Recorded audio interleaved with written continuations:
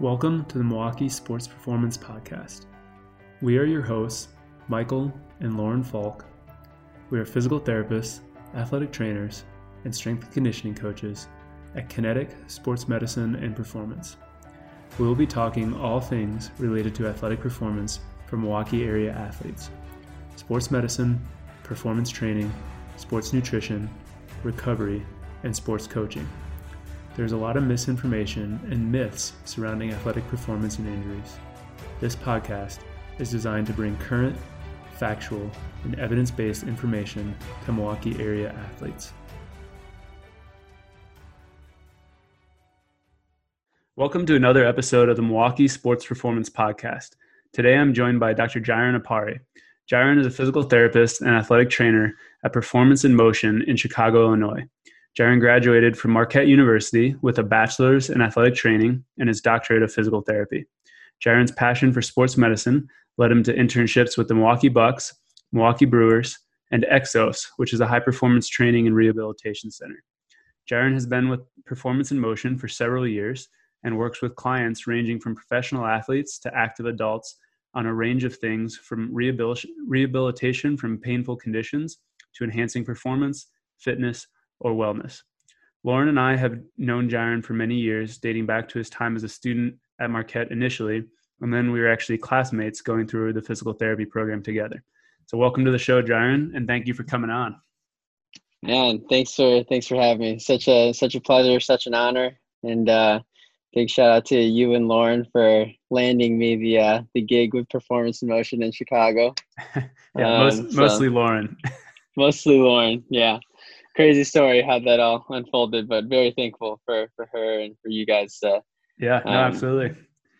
Well, so that kind of leads us into the question. So how, what got you into kind of athletic training and physical therapy? And then, tell us a little bit more about Performance in Motion, what you guys are doing down there. Yeah.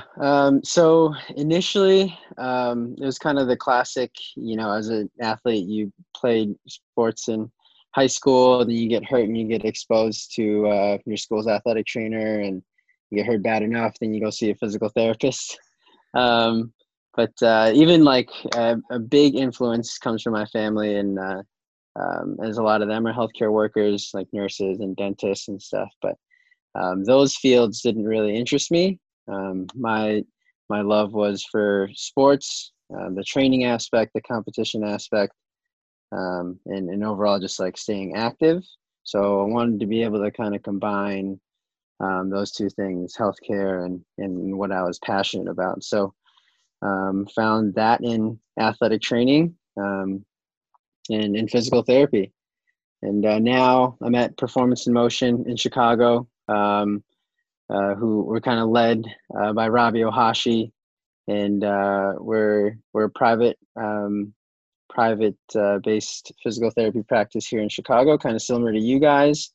And a lot of what we're doing is we're seeing a lot of athletes of all different kinds, of high school, collegiate, some professional, but also seeing the athlete in everyone and kind of treating everyone as an athlete in terms of the quality of care and also kind of looking at it from a holistic perspective and trying to give everybody, that motivation and everybody has those goals like athletes do, and just giving them the best care that we can.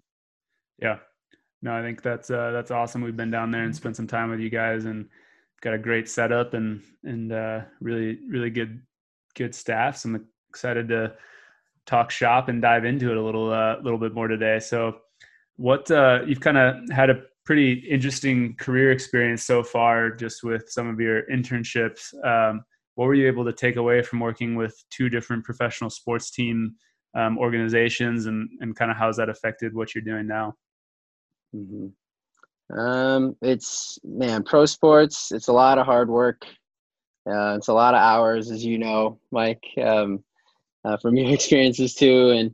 And it's not everything that it looks like from the surface, but it's a lot of fun at the same time too. So really what I got from those experiences is that to get there, you have to be good at what you do, no doubt. I mean, those guys are, great clinicians, and they're really passionate about what they do. You have to be willing to put in the long hours, the long days, the long seasons. And really, what I also took away from it is that those athletes are a different population, in terms of their athletic ability, um, in terms of their personalities, and even the other things that you have to deal with in terms of like agents, coaches, those other factors. But again, it's a lot of fun. It's great to be, part of a team where everybody's kind of all working towards one common goal, and that's just to win, whatever it is you're looking to win. Yeah.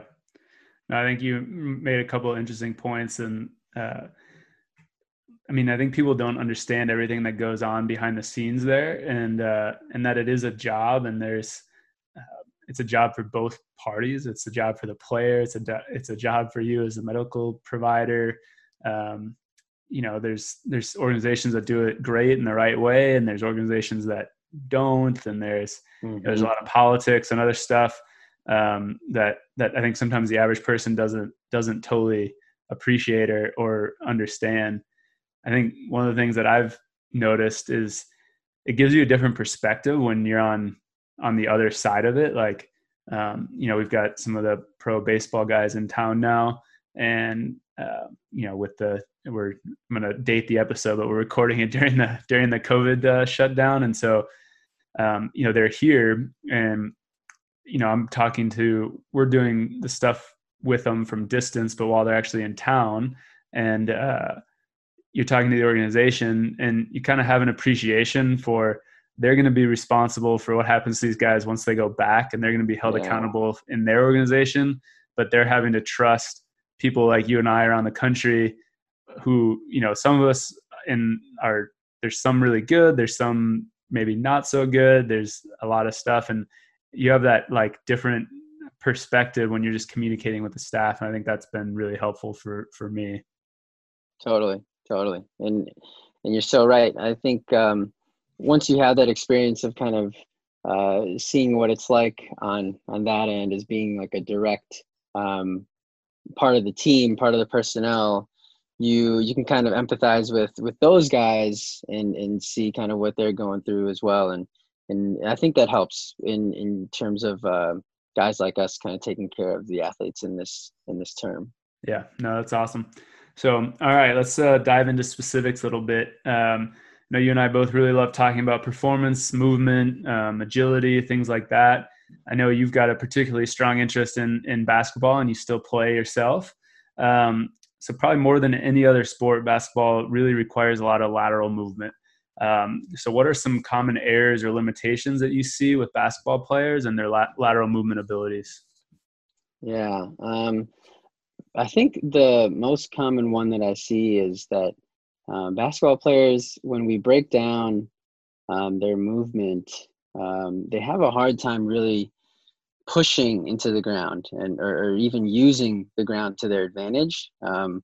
Even just like looking at someone playing defense, the defensive slide, for example, I see a lot of guys like trying to beat the offensive player to the spot by almost like lunging out and reaching, and then by that position they would have to almost pull themselves into position, and it takes a lot of time to teach these guys how to push into the ground and really feel what it's like to do that.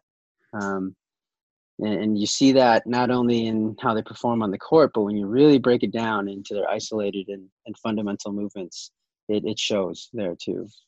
Yeah, no, I think that's something that we've seen. I think it's something that there's sometimes just a lack of understanding about like what's like most efficient, to get from point A to point B. It's sometimes I think it's just been bad habits that have been developed or things like that. And we see some that it's almost like a deliberate choice because they just want to get beat and then try to go for the steal from, wrap around from behind.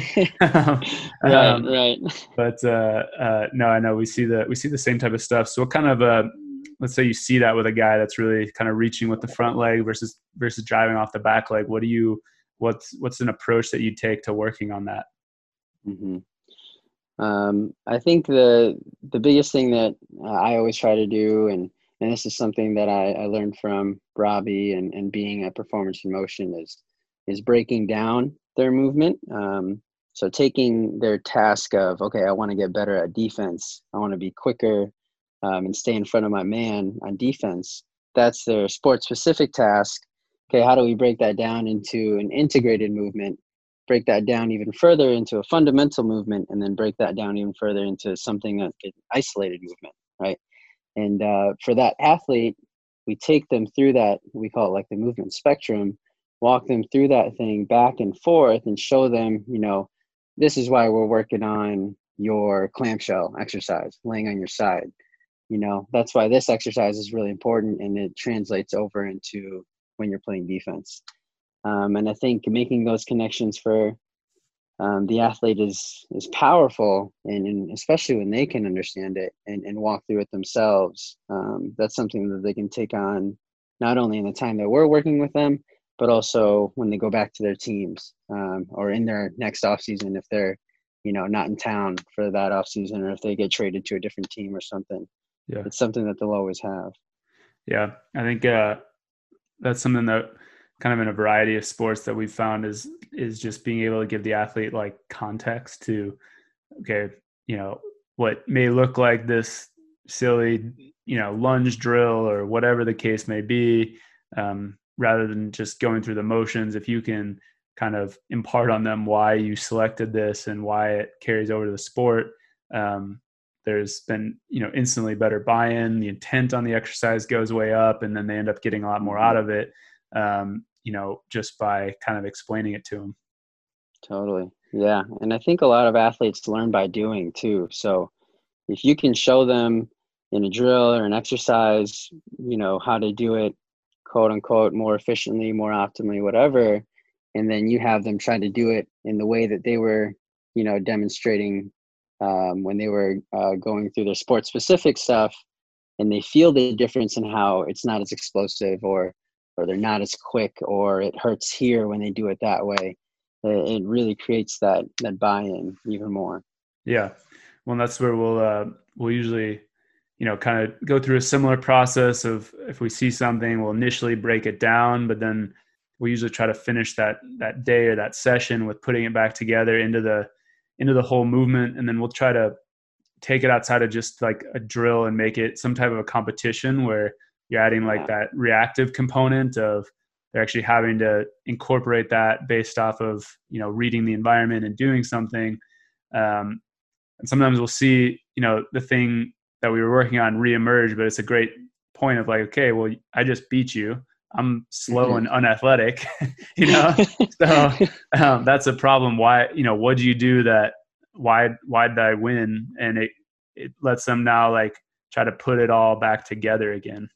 Yeah, totally. I think that's powerful, and making those connections for those guys again. It creates buy-in, it creates trust, and it creates results for a lot of them.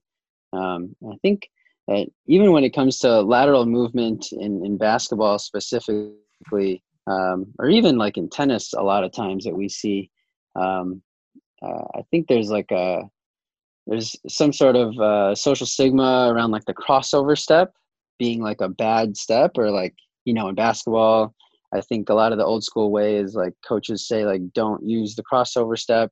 You got to shuffle your feet or slide. I'd like to hear what your thoughts on that are, Mike, and because I personally like the crossover step for people, and we teach it to people all the Yeah. time. So I think we try to give them context, and so like the way we teach it to them is like, okay, if I were to throw a ball and say go get it, right? You'd never laterally slide to go get it. It's not the fastest way to move, but it does give you the most options. So with your feet square like that, you can move to either side, you can move forward, you can move backwards. It's pretty easy to flip your hips and turn and run. You could jump. You've got a wide base if you have contact. Like, you've got all these movement options. Once you commit to a crossover step, you're going to cover way more distance, but you're going to slow down or reduce your variability out of that. But it's still in between, like, full commit to turn and run and the lateral slide. So that's kind of how we teach it. And that's essentially what we do is like, okay, you get beat and now you need to cover, you guess wrong. Now you need to cover ground the other direction. It's a, usually we'll have people, we'll see them be able to cover in one crossover step, like the same amount of ground that they'll cover in like 3 or 4 lateral slides or lateral shuffles. And so it's like a great like mistake recovery tool or things like that. So it's kind of how we use it. The other controversy with the crossover step is like how it's being coached, and this probably gets more detailed than than we can demonstrate in a podcast, but we see it much more within like a game environment of they're actually opening that front foot up and almost like putting themselves in a acceleration position and then crossing over with their outside leg versus like keeping the feet totally square and pushing way off. Like, like I used to teach people that way, and then kind of watching people move, like base runners are a great example. You actually really see them like open the lead leg and they try to hit like an acceleration angle on that front foot, and then they cross over that other leg. So what about you? You said you like the crossover step. How do you introduce it or teach it to people? Yeah. We teach it a lot, and I think it's very important, almost like a footwork kind of drill to teach people, kind of like you were talking about and trying to describe. It's really hard to kind of describe what you'd want to see in a podcast, but we use it a ton and almost for really like the same reason you talked about, almost like as a recovery tool. Like you guess wrong, all right, you got to make up the ground for it. Yeah. How do you do it? Or like in basketball, your man beats you off the dribble. Okay, how do you get that extra step to catch up with him? Yeah. But a lot of the same ways we like to use it for that reason, because it comes up all the time in sport. There's so much variability in sport, and the athlete has to intake so much information and process it all. There's no way that they're going to be perfect and have the ability to just slide all the time, right? Yeah. And if you never teach them the crossover step and they make a mistake in the game or they guess wrong and they have to move fast and they want to move fast, you don't teach them how to do it, I think that's when they get in trouble. Yeah, no, exactly.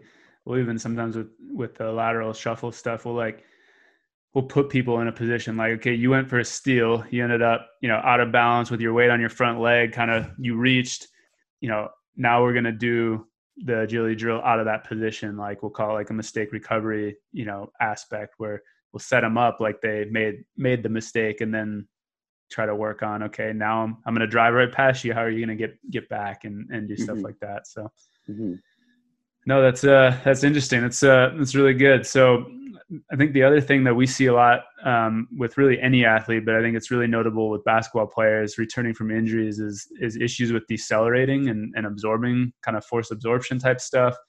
No one wants to talk about it because it's not kind of as fun as talking about the increasing vertical jumps or things like that. But we think it's really important because most injuries happen when people are slowing down. Do you guys see a lot of issues with kind of deceleration, force absorption type stuff? What do you guys like to do to work on that or things like that? Yeah, definitely see that coming up a lot. I think if you look at a lot of mechanisms of injury for majority of injuries in sport, non-contact injuries in sport too, it's always with cutting, and decelerating is like, you need to have that skill and that strength for cutting. So definitely see a lot of that. I think a lot of it comes from strength based, in terms of guys just like don't train that way, or if they're coming off of an injury and they're coming back, they're not strong enough yet to do some of that stuff. So maybe they're being pushed back too early, and physiologically muscles are just weaker. There's not as many fibers, or fibers aren't as big or whatever. But I think there's also a point in rehab where it can be mental, where maybe the athlete is ready. They've taken the appropriate amount of time, did the appropriate strength training or whatever. And then they're scared to load that leg because of, fear of pain or re-injury or whatever else. And I think that's important to teach deceleration with these athletes in their rehab, because athletes are the best compensators. You tell them to do something, they'll find a way. Yeah. And I think deceleration is one that's often overlooked. Yeah. No, I think that's perfect. It's kind of the same approach we take, is we it's like, if you have a strength deficit, it's strength based until you prove to us that it's not. We kind of like, hit the low hanging fruit first, and then we do the kind of similar thing of whether it's working on confidence, whether it's just incorporating, I think they kind of go together, like working on rate of force development along kind of helps build their confidence. So finding drills or tasks that gradually increase the demands of that kind of eccentric force absorption phase and how fast they can do it, and just like kind of gradually getting more stressful, more hard, more difficult, more challenging. And I think it's like chicken and the egg. Like, either they start to improve with their rate of force development abilities, or they get more confident, or they get more confident because they improve with their, right. Exactly. But that's the same approach we take. Yeah. That's great that you guys have the force plates and stuff, and can get that data and those numbers to really objectify that. Yeah. We're not as fancy as you guys, and we don't have those force plates. But I think it really shows, and we find it a lot in their movement pattern. Yeah. If a guy, even if they're not necessarily coming to us for an injury, it may be an athlete in their off season, and they tell us their injury history, and they tell us what's been bothering them with this movement and that movement. We can find that they're maybe afraid to load their one leg versus the other, and just how they move, which is super interesting. And then you teach them how to do it the right way, and initially they can even hold that position for like 10 seconds because their leg is on fire, and these muscles are firing in ways that they haven't before. And then they work with us for a while, and we train that way, and then they come back and their pain goes away, or they feel more explosive, or their times are better, or whatever else. Yeah. No, I think that's awesome. Really good stuff. So now, what everyone's more interested in, no one wants to talk about injuries and things like that, other than the people that are injured. So, every basketball player that walks into our office, and I'm sure you guys see the same thing, wants to work on the hops, try to dunk, improve the vertical jump. Yep, exactly. So what do you guys see as some key components to like a vertical jump program, or improving somebody's vertical jump? I think the biggest thing is training specifically for it. If somebody comes into our in our space, and they say, okay, I want to dunk by this time or whatever, get closer, then we got to train it, right? We got to teach them how to jump. And I think a lot of times people confuse strength with power, and basketball players specifically, they are, really powerful athletes. They may not be the strongest. I mean, you see guys that are super lanky and super tall and super skinny, but they're jumping out of the gym because they know how to recruit those. They have, first of all, a lot of fast twitch fibers, but they also know how to use them in terms of like getting a lot of speed, using the ground, creating a lot of force quickly. So just trying to train guys in that way. Yeah, no, I agree. I think the other thing that we see with some of the basketball guys is like they want to improve their vertical, or they want to try to dunk. Like they want to go to the court and they want to try to dunk for 2 hours straight. And and we try to really explain to them like that if we're working on power and your power development, that it's super fatigue sensitive, like way more fatigue sensitive than even working on your strength. So, we have to jump, rest, jump again, rest, and really go for that maximal effort each time. And one of the games that we'll play with people if we're working on power is like, could be whatever it is that you have, a vertec, a jump mat, a force plate, doesn't matter. But like, if we're going to work on improving your jump, like, okay, we're going to jump, that's going to, whatever that is, that's the bare minimum. We're going to rest, you're going to jump again.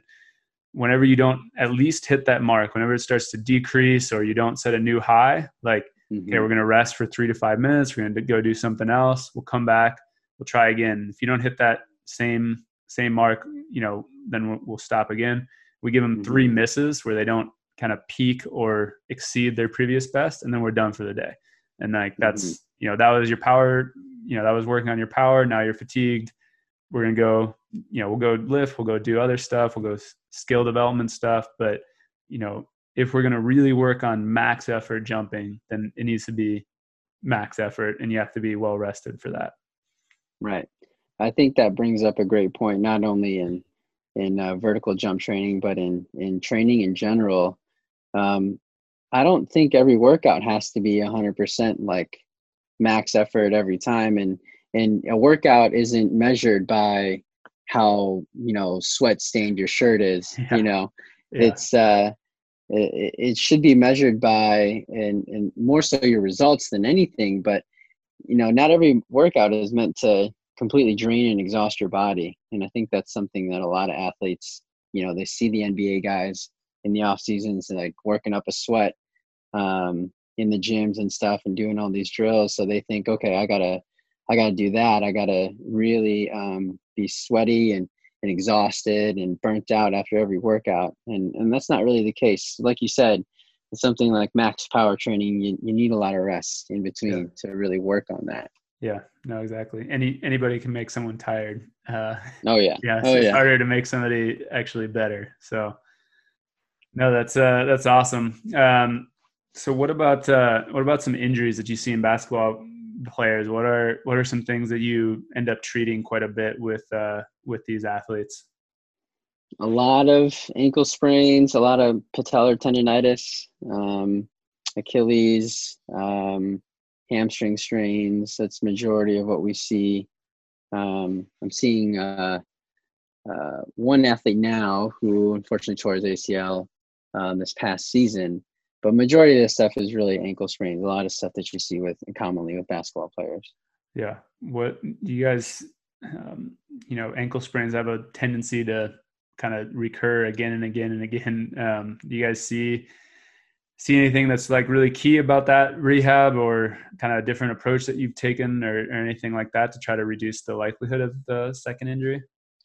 Yeah, I think the biggest thing is, and Lauren will like this answer, is working on hip strength and glutes and all that good stuff. I think a lot of it is, the ankle is so far from your core and your hips and things, but the weaknesses can find themselves a lot more proximally at your hip, and that's something that we see a lot, not just in our basketball athletes, but even our runners and tennis people. Like, if they're having a lot of issues, distally at the ankle, a lot of times we'll find the big takeaway points and the big issues at their hip or elsewhere.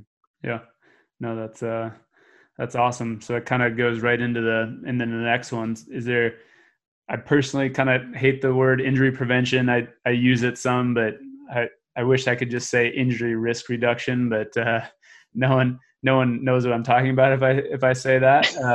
So what are some key things that players could be doing?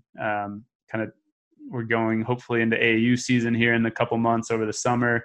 What are some key things that people could do over the summer to try to keep themselves healthy and stay out of your and my office? Mm-hmm. I think, especially with the youth athletes now and looking at their youth schedule, they're playing sports all year round nowadays. Even if the athlete is just a basketball athlete, they're playing from their school season straight into, a spring AAU season, which then will probably lead to like showcases or something, or some sort of other travel team like throughout the summer. And then like it ends up being, you don't even end up taking any time off. And if that has to be your schedule, and if that's the way it is, I think things that you can be doing on a daily basis are things like resting well in terms of like sleep, getting the right food in, eating healthy, which is really, really difficult to get youth athletes to buy into and actually do.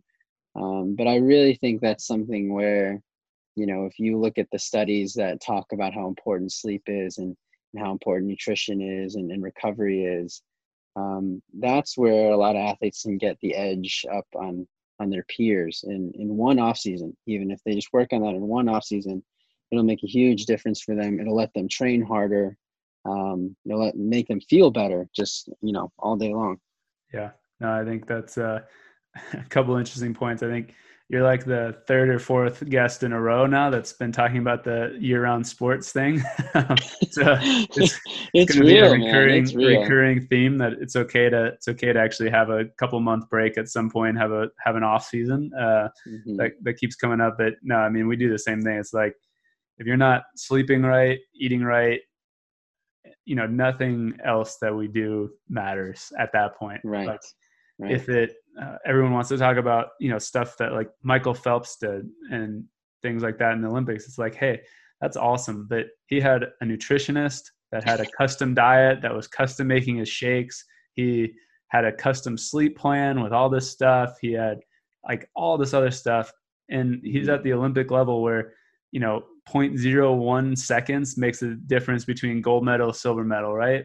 Like as a 13, 14, 15-year-old, if you're sleeping 5 hours a night, 6 hours a night, and just eating Cheetos on the couch all day, we got way bigger like fish to fry than before we get into all these high-tech recovery methods and things like that. So definitely.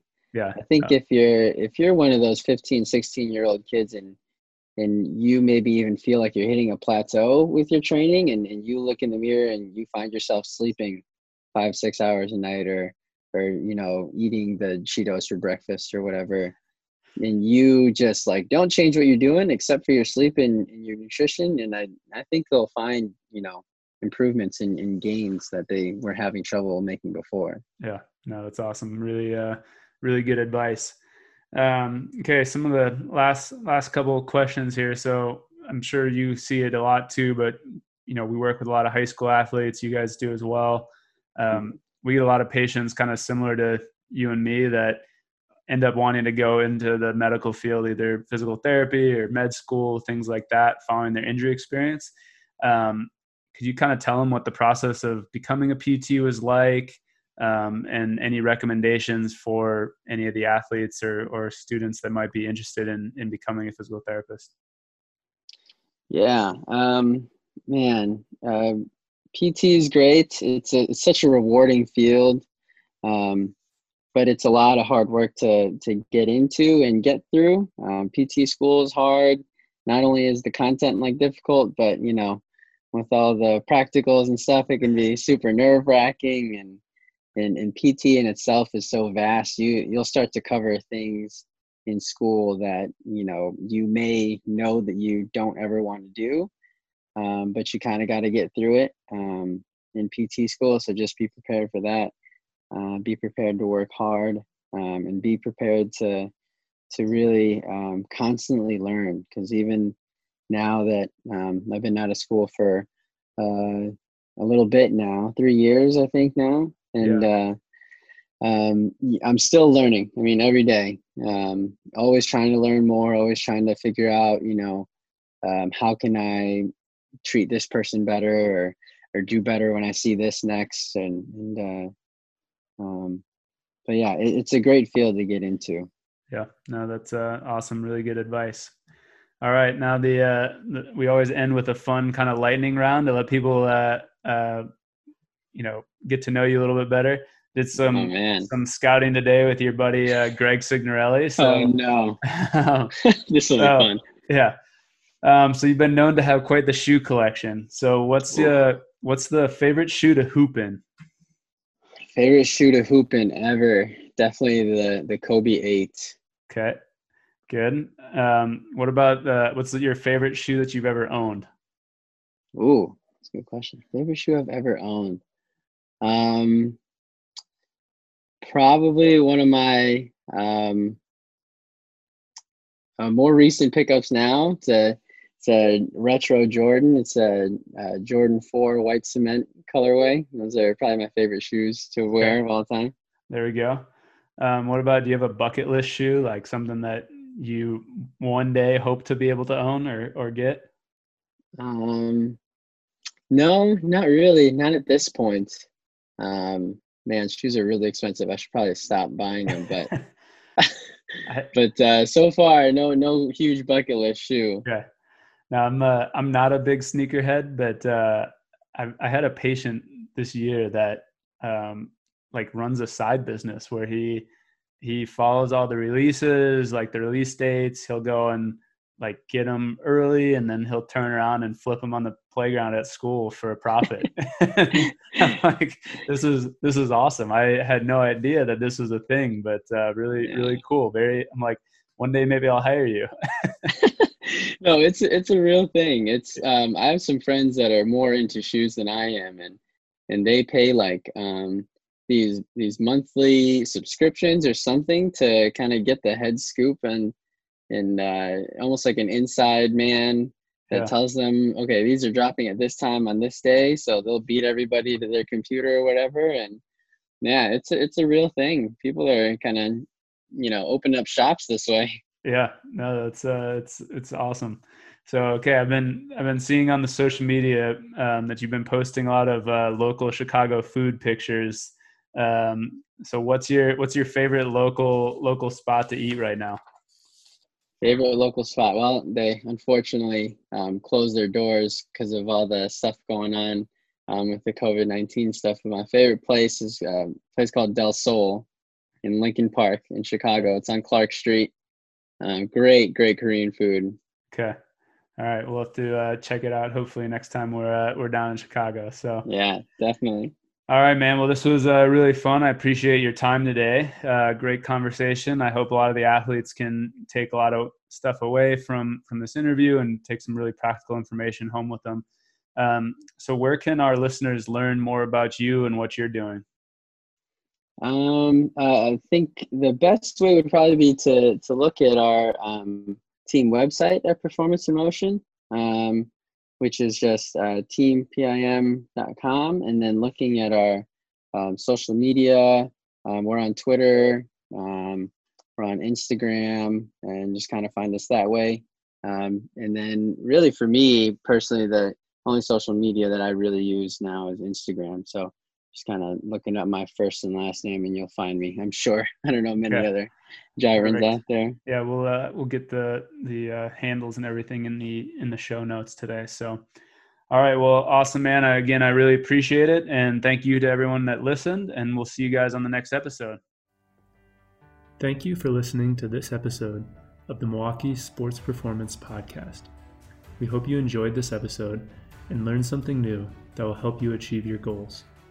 If you did, we would love for you to head over to Instagram and search MKE Sports Podcast. Like, follow, or comment on today's episode. If you have questions, comments, topics, or guest suggestions, reach out through that Instagram account. Your feedback will help us make this podcast as relevant and informative as possible. If you have additional time, we'd appreciate your help in spreading this information. If you could head over to iTunes and leave us a rating and review, it will help us spread the word to more athletes in the greater Milwaukee area. Have a great day, and we will see you next time.